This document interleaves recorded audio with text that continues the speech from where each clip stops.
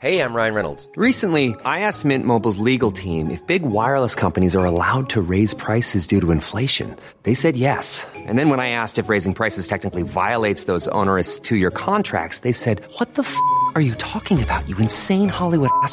So to recap, we're cutting the price of Mint Unlimited from $30 a month to just $15 a month. Give it a try at mintmobile.com/switch. $45 up front for 3 months plus taxes and fees. Promo rate for new customers for limited time. Unlimited more than 40 gigabytes per month. Slows full terms at mintmobile.com. Hello and welcome. Hang on. I actually downloaded a drum roll for this. Welcome to episode number 600 of Smart Podcast Trashy Books. Woohoo!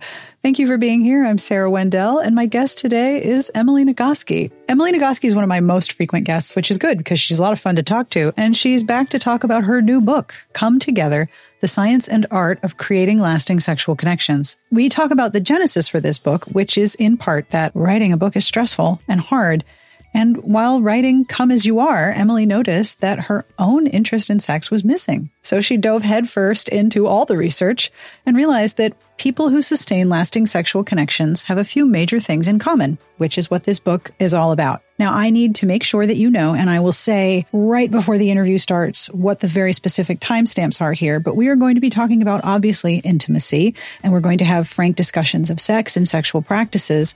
But we also talk about threats of violence, intimate partner violence, discussion of intentional weight loss, anti-fat bias, and long COVID. I will give you the timestamps right before the interview starts as to where we talk about intimate partner violence and where we talk about intentional weight loss, in case that's something that you need to skip over. I want to make it as easy as possible for you to look after yourself. A very big hello and thank you to our Patreon community. I want to say hello to Katie, who joined us recently, and I want to say hello to Anna S., who I have a compliment for. Anna, your friends think that you are the human personification of warm socks and a blanket fresh from the dryer, the finest desserts, and the best hugs, especially that last one. If you have supported the show with a monthly pledge, thank you. You're keeping me going. You're making sure that every episode, including this one, has a transcript, hand-compiled by Garlic Knitter. Hey, Garlic Knitter! And you're making every episode accessible to everyone. If you would like to join the Patreon community, have a look at patreon.com/smartbitches. Monthly pledges start at $1 a month, and you get bonus episodes, a truly wonderful Discord community, and a lot of other fun stuff. It would be lovely to have you.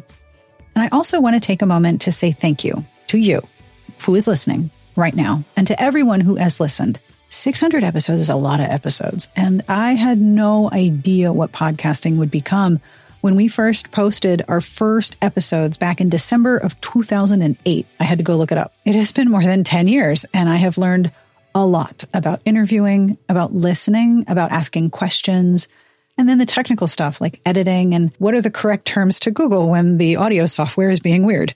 So thank you for being here, for being part of the podcast community. Thank you for listening to the show and telling people about it, for reviewing the show on whatever podcast platform you're using, and for tuning in. I am truly honored to keep you company each week, and I am extremely proud to reach 600 episodes. Thank you. Support for this episode comes from HelloFresh, who wants you to have free breakfast for life, which sounds good. At HelloFresh, you get farm-fresh, pre-portioned ingredients and seasonal recipes delivered right to your doorstep. You can skip trips to the grocery store and count on HelloFresh to make home cooking easy, fun, and affordable. And that's why it's America's #1 meal kit. Now, I've been cooking for myself for a long time, and now that I have children that are taller than me, it has been time to pass along the kitchen knowledge to them. HelloFresh has been a great tool for both my ability to relax and not cook one evening and their growing culinary skills.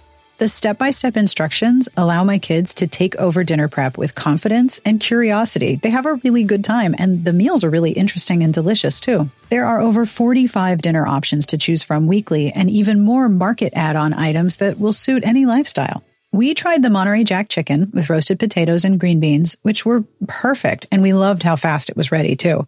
We also tried the pork tacos with cabbage slaw and the Thai chili burgers with home fries, and both of my tall children are still talking about how good they were, especially the tacos. Okay, now I'm hungry. Darn it. But I have good news. There is a special offer going on right now.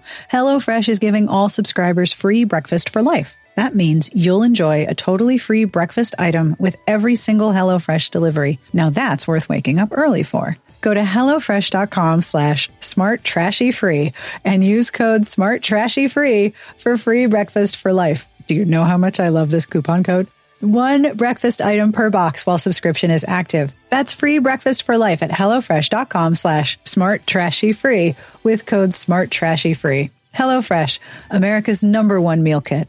As I mentioned, I have some content warning timestamps. These are mentioned in the conversation, but for your own peace of mind, at 23:36, we talk about intimate partner violence, and at 1 hour and 45 seconds, we talk about intentional weight loss and long COVID. On with the podcast.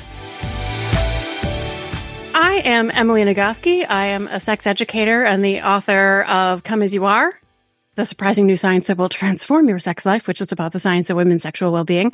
Burnout, co-authored with my twin sister, which is about stress management in the context of the patriarchy. And my new book coming out very soon is Come Together, the Science and Art of Creating Lasting Sexual Connections. Happy new book. Now, I think you might be, my husband and I were debating this when we were walking the dog this morning. I think you might be my most frequent guest, the person who's, with the exception of Amanda, who co-hosts with me a lot. I think you might be the guest who's appeared the most. You're like a 5-time SNL host. Yeah. I know that when we last spoke about a year ago, you were talking about this book. I think it's so cool to come back and revisit. I cannot shut up about this book. No, it's more like you did it. It's done and other people get to read it now. What will people find inside a book called Come Together? It's a Beatles biography, isn't it? Yeah. The thing I do is I name my books after book titles. That's apparently what I do. Yeah.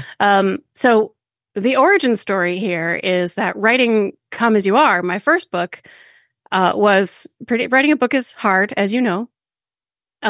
It was in fact so stressful that even though I was writing a book about sex, the stress of it made my interest in actually having any sex completely vanish, like zero. Yeah. For months at a time.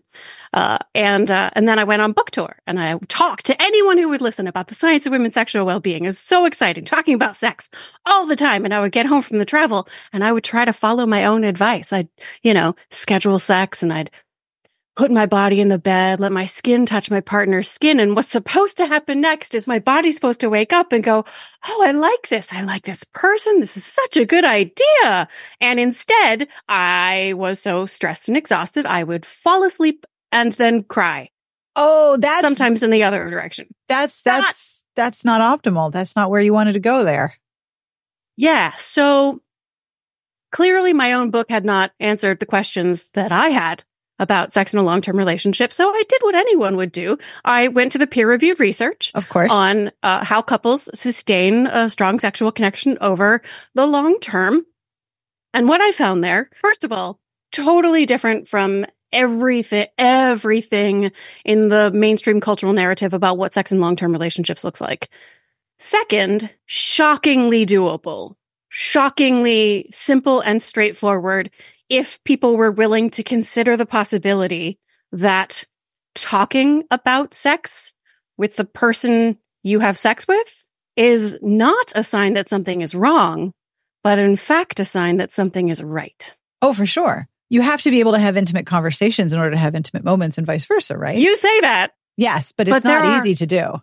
A lot of people who are absolutely sure that having to talk about it means there's a problem. If things are fine, then you shouldn't need to talk about it. It turns out in the research, the people who have great sex lives talk about sex all the time.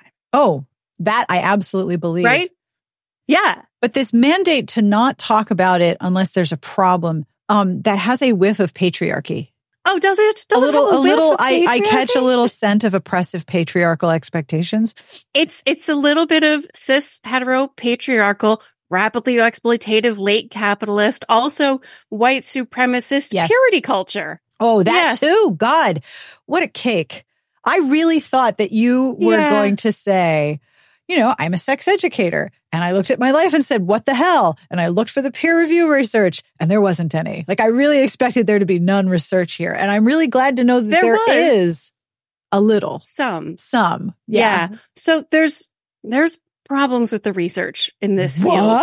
What? One is that I know more so than, I mean, like I address problems in the research in like every book because I love science.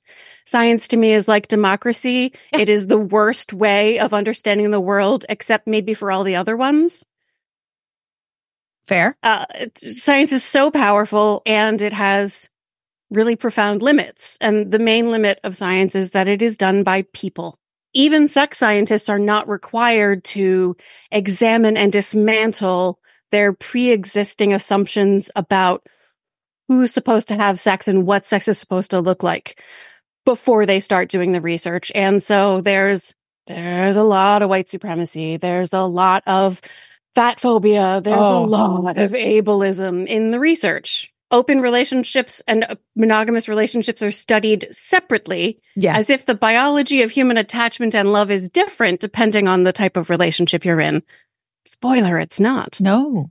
So there was a lot of bad stuff that I had to sort through to find the really good stuff, but there is some really amazing research. Can I talk about, I know we're going to talk about like the actual like, but how to? People are like, but how do I sustain a strong sexual connection over the long term, Emily? Can I first talk about two researchers whose work I have really depended on? Like you even have to ask that question. Just please tell me all about it because this is the thing that I'm not good at. I am not good at taking a wide variety of data and synthesizing it into like that's not a thing my brain can do. I get too overwhelmed. I cannot do that. So the fact that you can is already fascinating. It's my brain's favorite thing. Okay, please tell me everything. So, the first author has actually written a book that people can read. It's called Magnificent Sex. This is a book that I've been recommending ever since it was published by Peggy Kleinplotz and A. Dana Maynard, M-E with an accent aigu, N-A-R-D, Dana Maynard. Magnificent Sex. Gorgeous title, right? Lessons from Extraordinary Lovers? Hell yeah. Lessons from Extraordinary Lovers. It's on the academic side, but it's this work is so good. So what Peggy and her team did was interview dozens of people who self-identify as having extraordinary sex, as having optimal sexual experiences. So the first thing I want to ask you is, what do you suppose is the typical age at which a person has their first extraordinary or optimal sexual experience? Are we breaking this down? Typical first age. Are we just talking about all people? Or are we talking about people who identify as men and people who identify as women? Because I imagine all people. It's not different by gender. Okay. All people, magnificent sex. I'm going to say somewhere in their 40s. 55. Damn, I'm not even there yet. Hell yeah.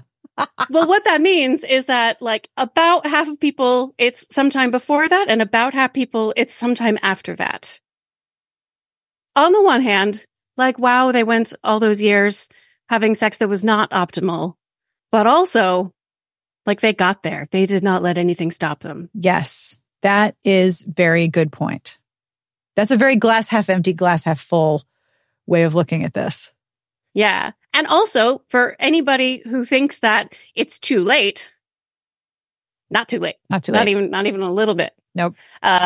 So Peggy and her team, interviewed dozens of people of all different ages, different genders, different sexual orientations, different kinky versus vanilla, open versus monogamous, all relationship structures. This is some of the most inclusive research. One of the reasons it's so good is that it's inclusive. People of different neurotypes, just a really diverse population of people who self-identify as having extraordinary sex. Mm-hmm. And first, she has a list of 8 characteristics of what extraordinary sex is.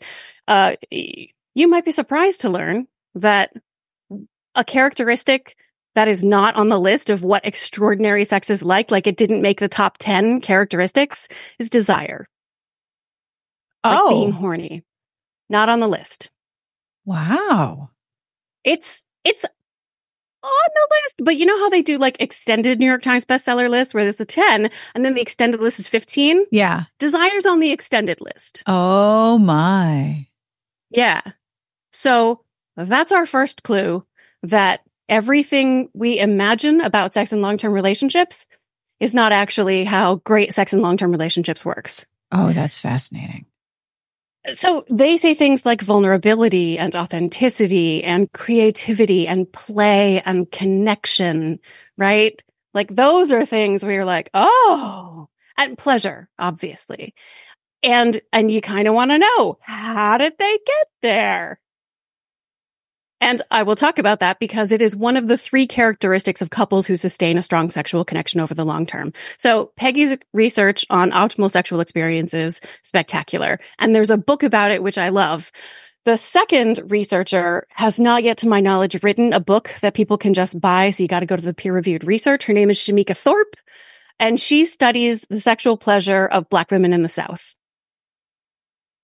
And she uses this metaphor of Pleasure Mountain, Mount Pleasure, of like the steps that her research participants take in order to create a context that lets them access pleasure, despite living in a world that has absolutely tried to convince them that pleasure does not belong to them. Oh, wow. Thorpe, Thorpe with an E. I will link to this in the show notes. She's great to follow on Instagram too. Oh, wow. Okay. So I will link to this in the show notes, but her website is Dr. Shamika, Shemeka. And there is a reading list of Black sexuality, feminism, and pleasure. Oh, wow. This is amazing.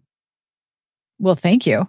Yeah. Holy cow. So these are 2 research labs that transformed my work, that were central because of the quality and inclusiveness of the populations that were studied. It wasn't just like white cisgender heterosexuals. Yeah. Which is most of what you find. Well, I mean, it is a very overreported cohort. Yeah. And college students, right? Oh, well, yes. But, you know, that really is the image of teenagers and of college students, that they just think with their, think with their libidos all of the time. And it is incredible to see a researcher looking at other populations that don't really even get connected to the concept of pleasure. I mean, we already have. These are not the people whom you assume, like, we sort of have this idea, and I mean, we have a script in our head of what like normal sex or good sex or even perfect sex looks like. And that includes an image of like what people are doing, who those people are, what their bodies look like, what their bodies are capable of, their age, their shape, their genders. Yep. Now, in our last conversation, back when we were talking about the very beginning stages of writing this book, you talk about identifying the sex that you do not want to help identify the sex that you do want. And that's like all of chapter 1. And one thing I love so much is watching someone go through the process of reframing a thing that we know is an issue, that we know is something to talk about, but completely renovating how we talk about it. So starting with the idea of, well, I'm not enjoying the sex that I'm having, so the problem must be me. I must not like sex. I must not enjoy it. To moving that conversation to, I don't like the sex that I'm having, and I might like some other sex, but I don't know what that is. That's a massive reframing job. And you tackle that in chapter 1. I think it is the foundation of the whole thing. And it's not just changing from sex I do not want. It is transitioning away. So I ask people to consider the question, what is it that I want when I want sex? Of course. Right. And also, what is it that I don't want when I don't want sex? What you want when you want sex with a partner, hint, it's not orgasm. You can probably do that on your own. And if you can't do that on your own, there's whole books about that. So what is it that you want when you want sex with a partner? And when you don't want sex, what is it that you don't want? It's not orgasm. What is it? When people have that as a conversational starting point, it gets very feelings very fast. Oh, yes. When people have an idea of like, I want I have asked thousands of people this question, and they talk about they want connection. They want to feel desired and desirable. They want to share pleasure. Like, pleasure, you don't just want the pleasure of like rubbing your body parts on someone else's body parts. You want the pleasure of sharing the sensation of your body parts on their body parts and their pleasure in the sensation of their body parts on your body parts. That is a specific and special, delightful thing, is the sharing of pleasure. And people want this experience that I have started calling freedom, of like being able to close the door on all the other stressful stuff in our lives and just be able to disappear into the sensations of the pleasurable things that our bodies can do. Mm-hmm. That's just some of the things that people really want. People want their identity validated. They want to feel accepted and acceptable, that these parts of themselves that they were taught their whole lives are dirty, dangerous, and disgusting are in fact desirable and wantable and lovable, not just acceptable, but like, wow.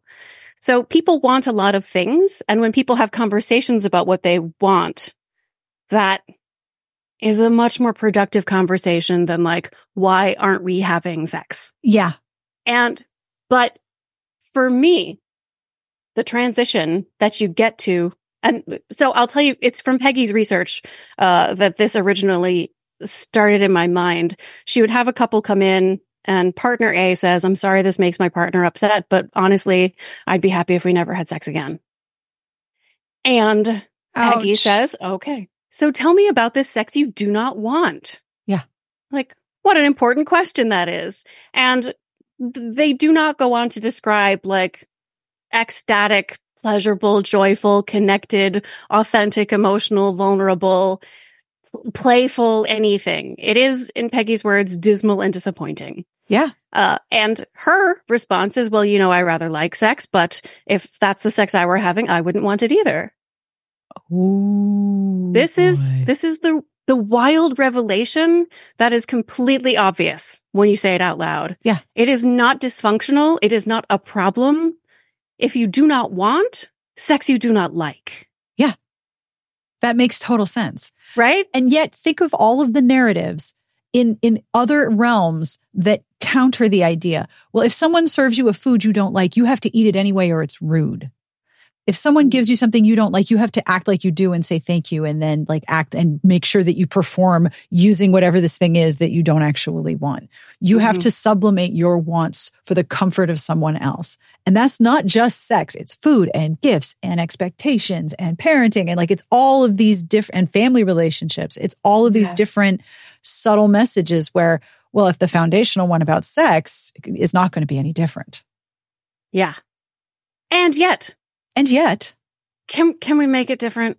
I hope so. I can't change the whole world, but going to a friend's house and eating the food they make, even though you don't find it delicious, doesn't have the same impact on your body as going home with your spouse of 2 decades and having sex again, where they get to put a part of their body maybe inside a part of your body, or and you're just doing it and being polite. Yeah, that's a completely different set of experiences on both sides of that. Yeah, absolutely. So while I recognize that, like, it's not easy, and we have all been taught to be so polite. Yes. And to just grease the wheels of social interactions and make sure that people just get along.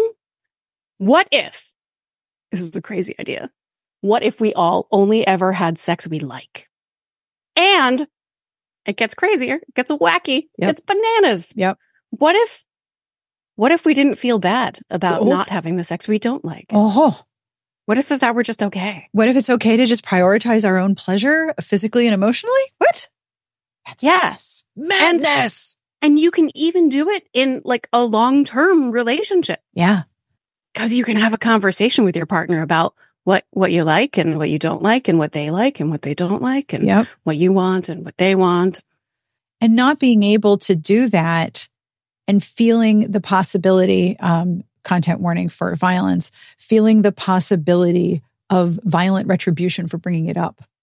Yes. Is a very real concern for so many people, because it's like you were just saying, it is such a elemental, foundational human experience, intimacy and vulnerability, knowing that addressing a problem with sex means the potential of violence, means that you're not ever going to do it.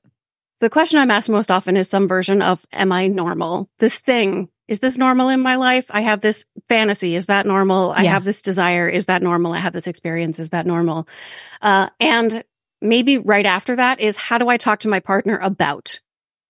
Yeah. How do I ask my partner about? Yeah. And like the straightforward answer is, like, you say the words, like you just said it to me. I want to talk to you about whatever it is. Mm-hmm.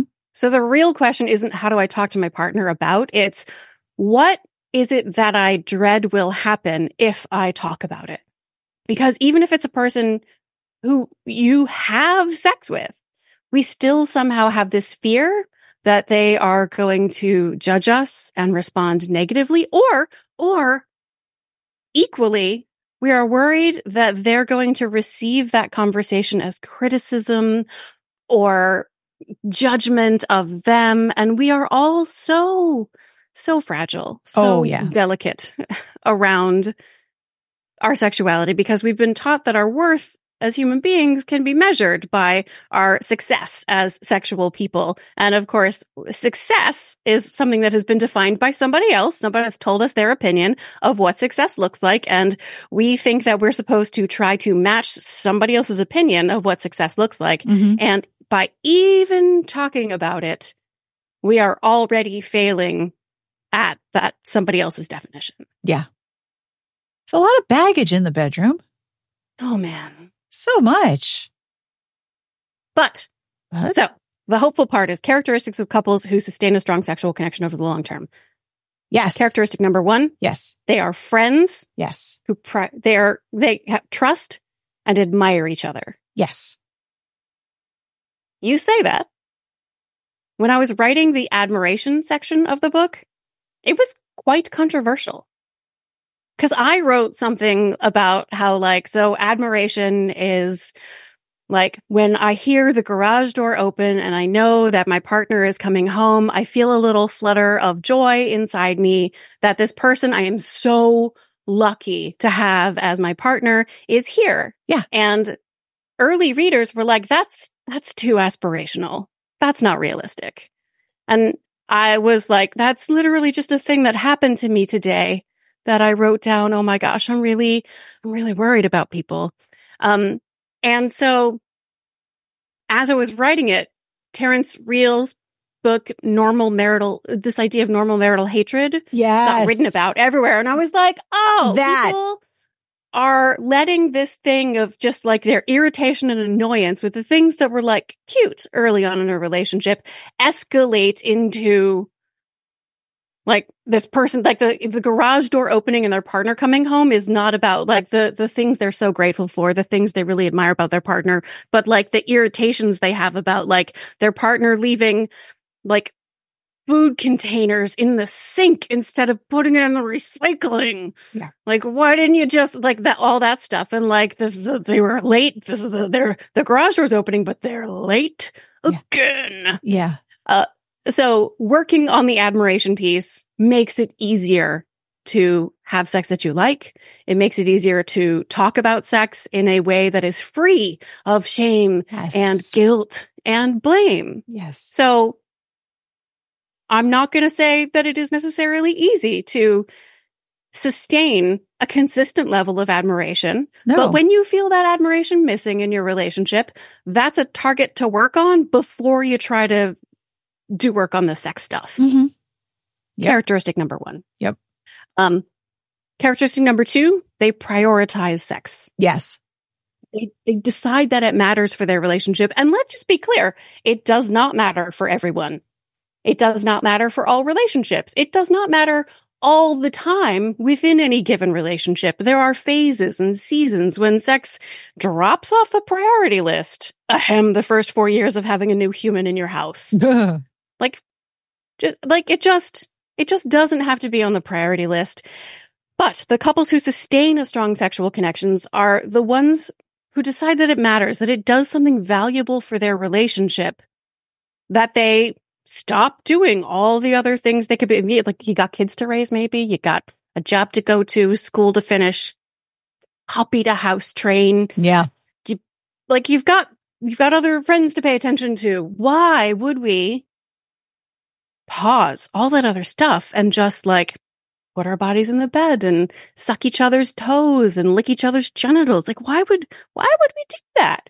People make a choice. They decide that it really matters for their relationship and for themselves, that this is part of their connection with this person that they're choosing to spend a lot of years with. And they're going to make the choice to deliberately try to shut all of that other stuff out, which is really hard, to turn off all of those other obligations to focus on themselves and the pleasure that they experience with their partners. Yeah.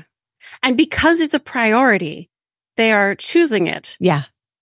Not out of a sense of like obligation that they have to.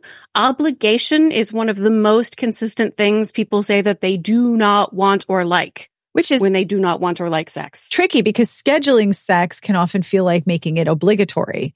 And that can be a very tricky balance for certain people's perception of their time schedule and priority list. Are you familiar with the term pathological demand avoidance? I am, yes. Pathological demand avoidance? Yes. Yes, I am. Characteristic of neurodivergent people in particular. Yeah. Especially maybe folks with ADHD. I'm married to one. It's where like the fact of feeling like you're supposed to, or like it's on your calendar, or like it's something you should be doing, inherently makes you not want to do it and resent it and less likely to do it. Yep. So people do tremendously vary. And even without that, if you know, you are a person who schedules sex, but like lately you've been in a place of conflict with your partner or work has just been incredibly overwhelming. And that event in your calendar is just looking like another fucking responsibility. Right. Something else you have to do for somebody else. Energy that I have to not going to work for you. Yeah. Yeah. Yeah. Then don't schedule sex because it's not going to work for you. Yeah. I'm an advocate for a lot of people. The people scheduling works for are the people whose brains are slow to transition from one state to another. Yeah. And like, you've got multiple children. You've probably noticed that this is a temperamental trait where people vary in how easily they transition from one task to another. Yes. Absolutely. Like some true. people they need to know when it's going to happen in advance. They need a plan for the transition, and it costs time and mental energy. Like it's actually expensive. In computer programming, they call it context switching cost. Yes. It's why multitasking doesn't actually work. It does not. Because you're doing one thing, and then you don't just like do another thing. There's a chunk that happens in your brain of transitioning to the other thing, which expends a bunch of energy and attention. And then chunk, you go back to the other thing. Yeah. And then chunk. And that is making you less able to invest your time and energy in the actual tasks. Yes. Because you're spending so much on the transition. Yeah. Transitioning into a sexy state of mind is a context switch. Yeah. And for some people, the cost of that switch, the amount of time and energy that it takes is higher than it is for other people.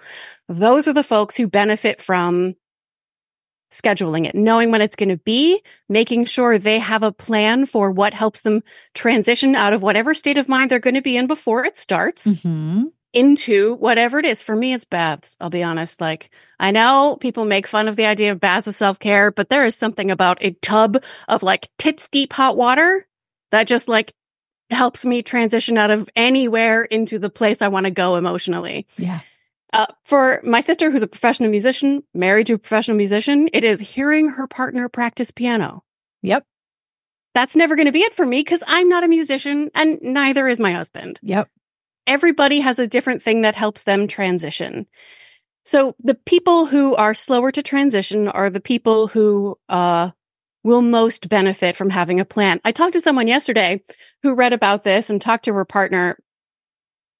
She was like, it's the end of the day. The kids are finally in bed. I get in bed with the iPad and I've already started watching The Golden Bachelor. And my partner comes in and was like, hey, do you wanna? I'm like, it's not that I don't want to say yes. It's that I'm already doing this. Yeah. Like I have already started on another task. And I just think about the effort it would take to draw my brain away from this thing I'm already attending to and shift into this other state of mind. Yeah. So they had a conversation about this. It's like, it's not that I want to say no, it's that it takes effort.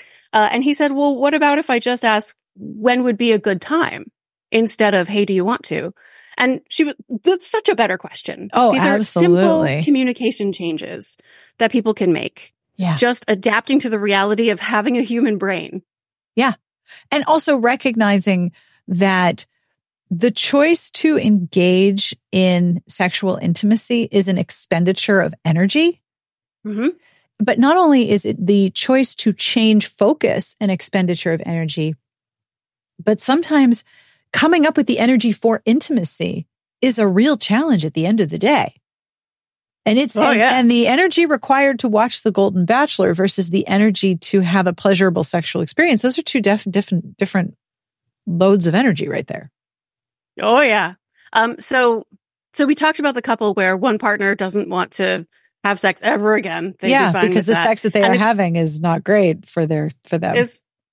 Of course they don't want it. They don't like it. And so Peggy's question then is, so what kind of sex is worth wanting? Yeah.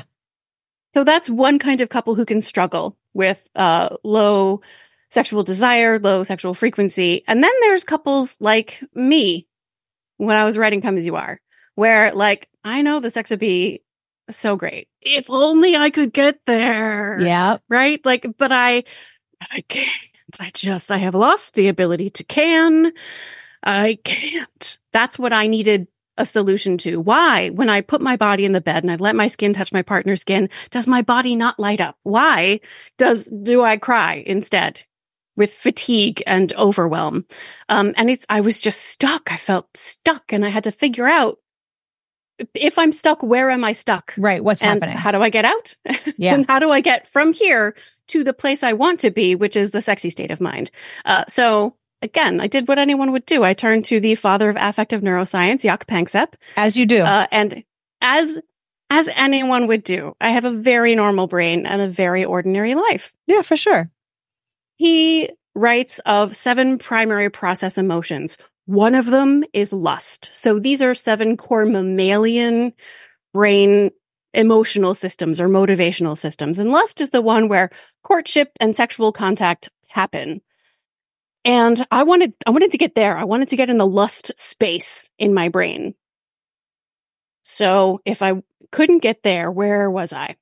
I was in the fear space in my brain. I was stressed and anxious and overwhelmed, and I would get in the bed, and it doesn't matter how much I love my partner, how attracted I am to him.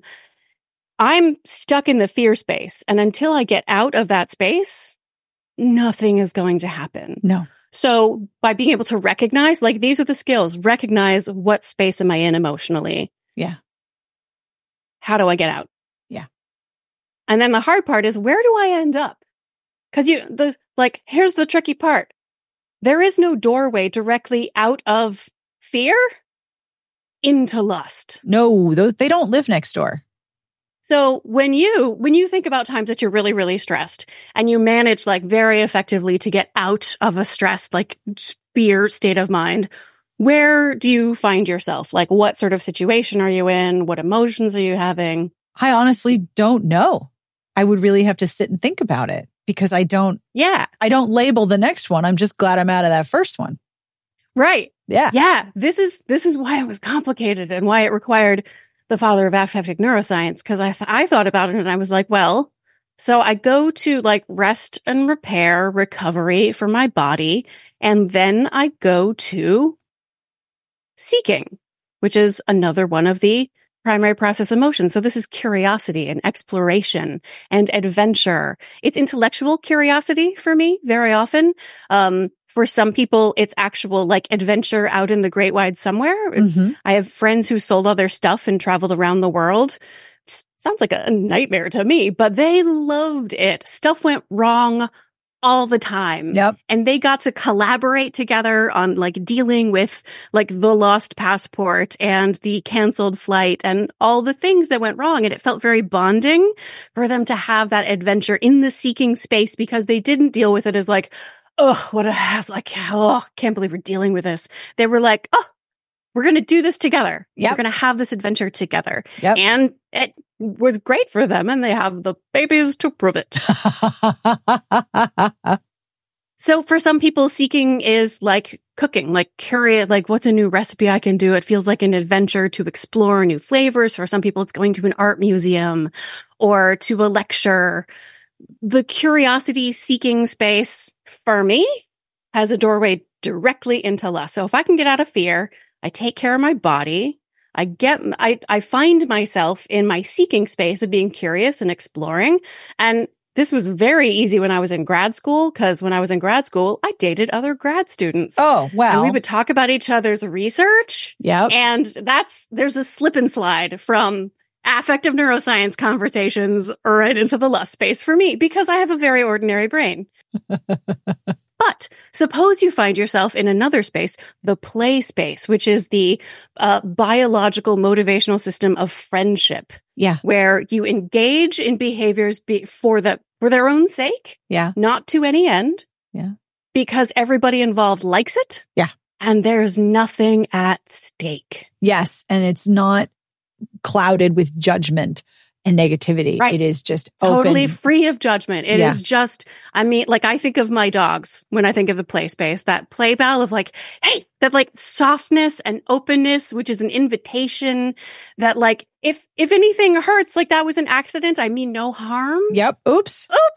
And then you move past it. So the play space, when I was talking to people, early readers, and as I started teaching this idea of what I'm going to call the emotional floor plan, because it's about mapping, like how do I get from one place to another in my own emotional landscape? Yes. Right. The play space turns out to be the one that surprises people as being really important, as having a doorway into the lust space. Sex on vacation. Yep.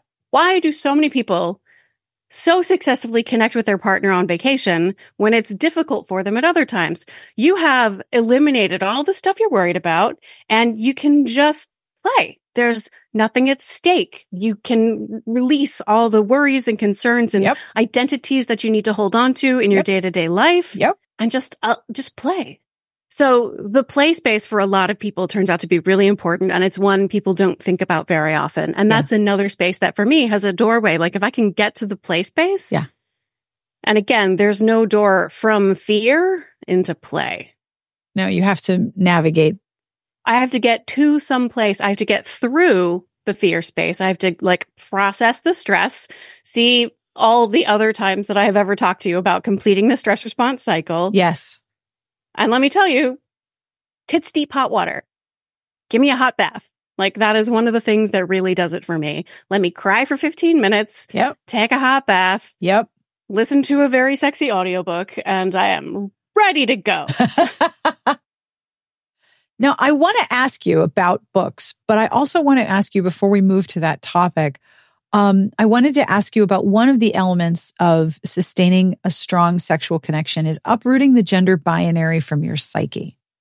Yeah. Right. Third characteristic of couples who sustain a strong sexual connection. One was that they have a strong friendship at the foundation of their relationship. Yep. Two is that they prioritize sex. It matters to them. Mm-hmm. And so they talk about it and they maybe put it in their calendar, and it matters to them that they do it. And so they put in effort.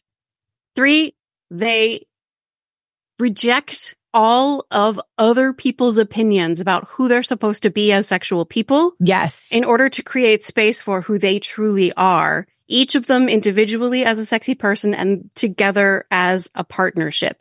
And that includes all of the lies we have been fed since before we were born about who we are as gendered people. All the rules and regulations about who you're supposed to like and how you're supposed to express emotion and which emotions you're allowed to express and what sex means to you based on nothing more important than like the organization of your genital structures. Yeah. It's all It's all like a big frickin' lie. It's all nonsense. And it's all of it. And all of it is just obstructing your access to greater and greater pleasure in your life. Mm-hmm. And I will be totally honest, this isn't easy for anyone, even folks who are trans and non-binary, even in people who are not in heterosexual relationships, even people who've already done a bunch of work around this stuff. It is buried so deep. It got its roots in so early in our lives that you're going to keep finding it over and over and over again. Yeah.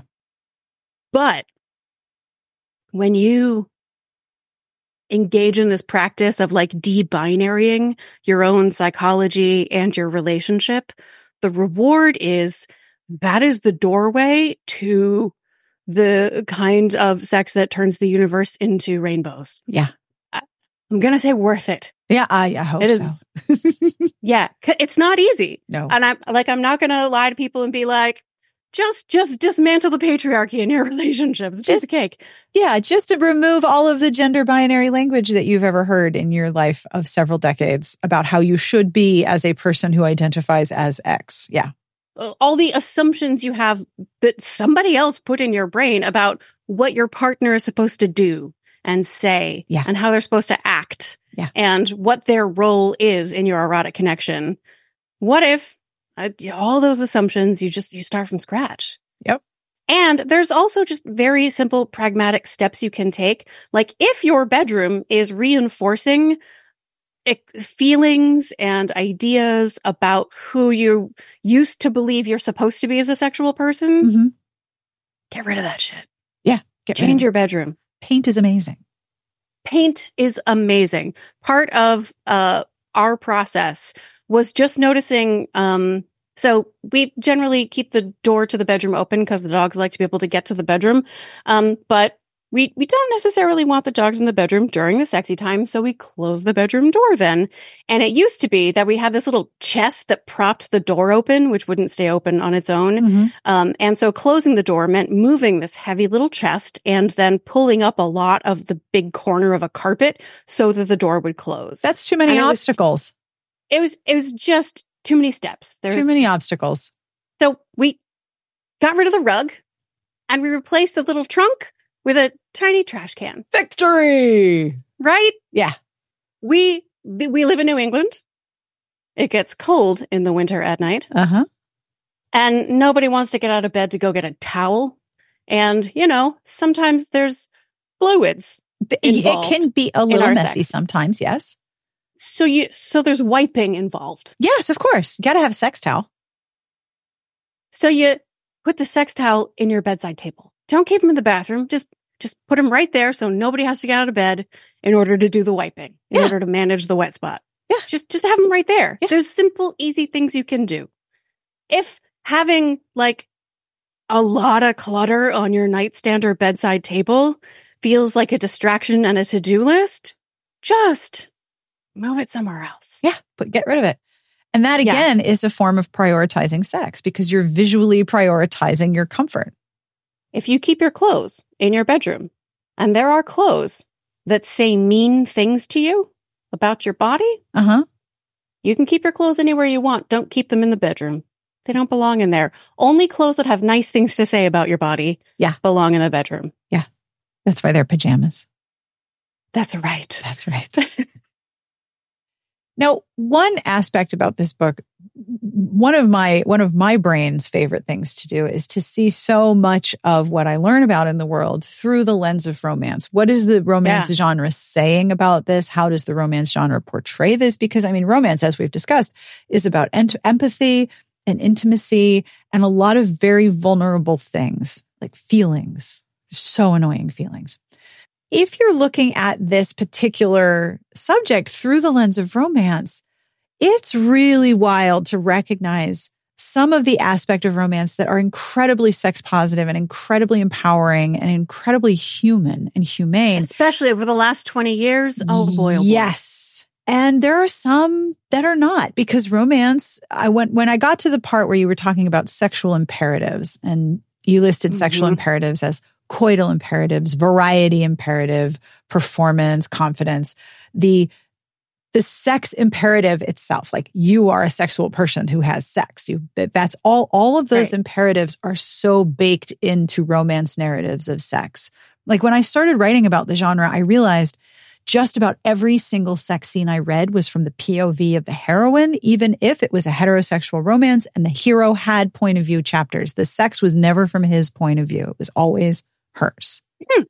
And I was like, but why?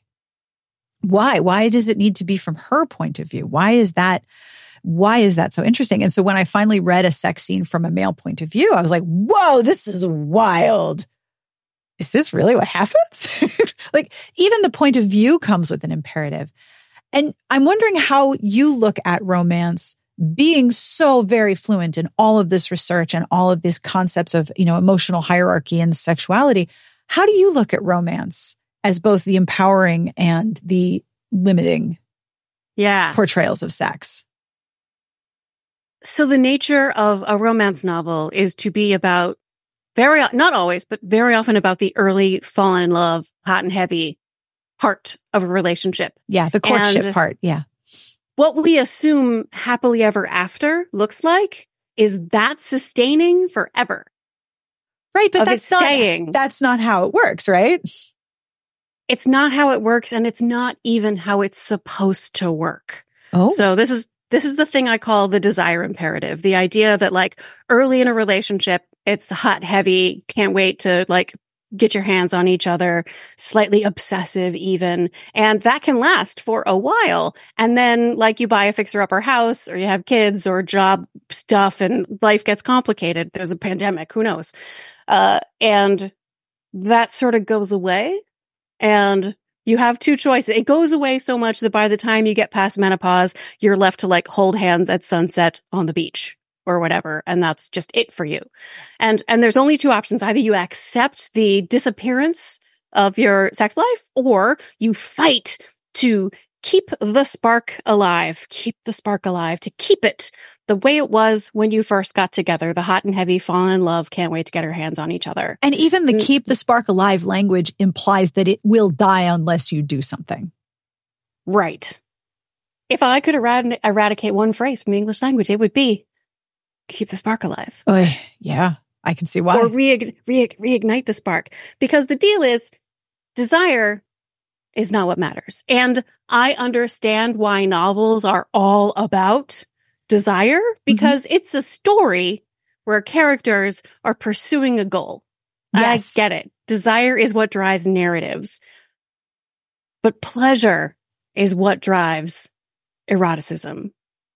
Pleasure is what drives sex. Desire is such a big thing. And in real life, you want the stakes to be low. You want there to be nothing at stake. You want it to be pleasure for its own sake because you both like it. So, on the one hand, I get the hot and heavy fallen in love. I am a reader of romance. I love it. Oh, yeah. And it's getting better and better. One of the, obviously, Courtney Milan's new book came out, auto-buy, immediate read, read it in one day. Yeah. The Marquis Who Mustn't. The main character's parents are asexual. She doesn't name it. It's a historical romance. They're not going to name it that. But it's just this like normal. The heroine's perceives her parents' relationship as loveless because they don't sleep in the same bed together. And she thinks that passion and eroticism is part of what it has to be in order for it to be love. Right. And she has a talk with her mom about like, yeah, no, we just figured out that like neither of us cared about this thing that everybody told us we were supposed to care about so much. And so we don't sleep in the same bed and we love each other and are supportive partners to each other for all these decades. Yeah. And like that doesn't have to be part of what it means for us to love each other like crazy. Yeah. I think I met you at an RWA right before Come As You Are came out. It was 2015, like a month after Come As You Are came out or something. Yeah. So 2015, we're almost 10 years later. It's almost been 10 years. Imagine going back to that time in romance and having asexual heroines, asexual characters even. It was just not even a thing that people were thinking of then. I love how much the genre can change and how quickly it can change. So back in 2020, Rachaeline Maltese said that romance has a liberation wing, which is where protagonists will bend the world to find their joy, and a compliance wing where characters bend themselves to find their joy. And romance operates with both, right? But it's so true, right? It's so true. There are both. Yeah. And I can think of 30 examples of both in 10 seconds. It's not a problem. I'm noticing how strongly I'm reacting to like, there's only one of those that I like. Yes, there's only one of those that I enjoy. Like, I notice like a sense of like, oh no, when a story looks like it's going to go compliance. Yeah. And instead it goes like, bend the world. Yeah. And one writer who's really good at that, I think, is Nalini Singh, because especially in her worlds have rules. There are rules to how things happen. And you think, oh, she's going to either have to break the rules of the world to make this ending work or break the character's core to make this work. Yeah. And then there's a third option that you do not see coming that is liberational of both. And it's like, oh, yeah, Nalini, you devil. Like, yeah, there are so many ways in which romance remains compliant to sexual imperatives and reinforces heteronormative patriarchal purity culture. There's a lot of that. There's still a lot of purity culture, even when you think it's not. It's there. It's everywhere. But then you also have so many romances that are liberating the idea that there's only one kind of sex and there's only one kind of sexuality, which is very, very inspirational. And it's interesting to see when you have names for the imperatives, where they are, where you can spot them, right? Yeah. One of my favorites is the performance imperative. So these come from a book that is about sex messages in the media, and applying these to romance novels is exactly what I was doing while I was reading this book. And my favorite one is the performance imperative, which they describe as an ambitious employee working hard to pursue a promotion. So like you put work into being a better sex person. Yeah. Because you want to be like a champion. You like dress for the job you want, not the job you have. Like somewhere there's an app and you want 5 stars. Right. Like you're trying to get the 5. Like, yeah, absolutely. Yeah. I mean, like the interpretation of that in the context of the gig economy, that like with every sexual encounter, you want to make sure you're a 5-star lover every single time. And like the amount of performance inherent in like, I'm gonna like make sure this person has a super experience. Whenever I read of like heroes who are just like so good in bed. Yeah. Like he's really good in bed. She's a master of everything in bed. That's not a thing in real life. That's not real. Great sex comes from paying attention to the specific individual that you are with. And if you possibly can manage it, paying really close attention to their pleasure while also simultaneously paying attention to your own pleasure. Yeah. And that's not like a skill, like a skilled lover. That's not what authors often mean when they talk about a skilled lover. They mean somebody who does good things with their dick, usually. Yes, they know where the clitoris is. And the thing that always... Not bad. Not bad. I'm in favor of it. I am in favor of the locational skills thereof. But everyone's clitoris is going to react to a different approach, and the same approach is not going to work for every single person. And so it's like, okay, so he knows where it is and he knows what it does, but that doesn't mean he knows how this one works. Yeah. Yeah. As porn star Nina Hartley puts it, the clitoris is not a doorbell. No. What is this book that you mentioned that talks about the sexual imperatives? Mediated Intimacy by 3 authors, all of whose names I'm not going to remember. That's fine. I put them in the show notes. Like I have links to all of these books because I promise people are going to be like, what was the name of that book? I wish to read that book immediately. One other thing, if you have time, when you talked about savoring all pleasure yes, as a catalyst to sexual pleasure, that savoring pleasure also counters very much this idea that we have to grind and work and rush and we have to hurry and we have to not savor anything. We have to get to the next thing. And it seems like a lot of this is also an anti-grind culture argument, that the idea of pursuing pleasure and prioritizing your pleasure and the pleasure of your partner is very much anti-grind culture. I assume that was a very, very happy byproduct of your work, generally speaking. You look so coy right now.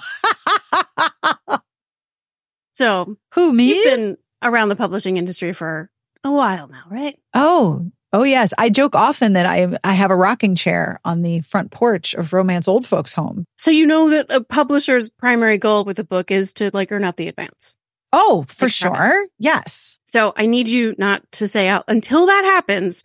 Please don't say out loud that my book is anti-capitalist. Oh, of course not. But it's not a byproduct. It is an explicit, deliberate intention in the book. Fuck yeah. We want a different kind of grinding, people. It's a different kind of grinding that we're after here. One of the most important books I read last year was Rest is Resistance by Tricia Hersey, the Nat Bishop. Love that book. Love it. Love that book. Love following the Nat mystery on all the social medias. I first encountered Tricia Hersey's work when I was still in promoting Come As You Are mode in 2016. We happened to be at the same conference. I was already working on burnout. I had already written the sleep chapter, and I saw Tricia Hersey speak, and I was like, oh, fuck, I have had a very shallow analysis. I'm going to have to start that from scratch. Oh, bother. And it totally transformed that chapter. And then it transformed my work. Yeah. And then gradually, eventually, through what she calls the unraveling, it has changed my life. Yeah. I'm going to have feelings now. A choice I made in 2015. Trigger warning for talking about intentional weight loss. Heads up. Because 30 seconds of that. It's a choice that I made in 2015 because I could, and I knew that the closer I could come to the culturally constructed aspirational ideal, the more seriously I would be taken as an expert. And it worked. I remember you talking about this before your TED Talk, that you were conscious of yourself on camera and that you needed to conform to a particular visual to be listened to, and how fucking terrible that was, but also entirely rational choice. Right? Yes. And man, to walk into a room and be like, oh, you're the expert, instead of at my body's healthy natural size being like, oh, you're the expert. Yeah. There's a very real difference. And boy, thin privilege is fucking intoxicating. So I had to make a choice, like menopause and then long COVID. Oh, bother. I've had long COVID for about 15 months now. That fucker. Yeah, it sucks. And I had to make a choice about intentional weight loss approaching the book tour. Yeah. And I decided not to. But here's the mental wrangling that it took me. My health was bad when I was engaging in, like any nutritionist or exercise person would have been like, you're doing a good job. And I was like, I almost passed out on a New York City street. Like, it was bad. And I decided not to do that to myself this year, not because I prioritized my health, but because my husband was so worried about me back then. And, this is a whole book about restoring our connection. And I didn't want to do that to him. Yeah. So I made the choice to prioritize my health and well-being with whatever opportunity costs that may come with. Yeah. Because my relationship with him is more important than any potential work, anything that could come along that might be contingent on what dress size I wear. Yeah. Which it's real. It's that very there are real. opportunities I may lose because I can't find clothes at a Nordstrom that fit me. Alas. But that's how it is. And I went ahead and made that choice. And for me, that was inspired by Tricia Hersey's work. and the unraveling from grind culture and other people's expectations that my body is a commodity to be consumed. And that your dedication to grinding your body into a smaller size is an indication of your dedication to your life. Right. Yes. Oh, Emily, I've given up on myself. Yeah. No. Getting along with my body for the first time. Totally different thing. Yeah. Better than ever before. And it isn't easy. No. And oh my God, you guys, the liberation. Y'all. So beautiful. Y'all. So I always ask this question. What books are you reading that you wish to tell people about in addition to Magnificent Sex, The Marquis Who Mustn't, The Romantic Agenda, and Mediated Intimacy? I have been writing them down. They will be in the show notes. Yeah. I mean, I've been reading a lot because I've been traveling. So Railed by the Krampus. Yeah. So audiobooks, especially Leslie Jones's memoir as an audiobook. Oh, the audiobook version specifically, because she does not read her audiobook. She sees what the story is and she just tells the fucking story. And it's 16 hours long because she tells the story and she was like, they didn't want me to put this in there, but I'm just going to tell this story. And she tells story of like the last time her father said that he was proud of her. Oh. And she's like sobbing heavily in the booth. It is just stunning. It is so good. All right. Well, so I already have Leslie fucking Jones. I already have Barbara Streisand's 48-hour audiobook memoir. She reads it. It's 48 hours. I have been told that it is for some a truly holistically religious experience, and I have that on hold, so I got to add Leslie Jones right behind that. Right. Maria Bamford's memoir is very different. It's called Sure, I'll Join Your Cult. My favorite menopause book, because menopause, is What Fresh Hell Is This by Heather Corina.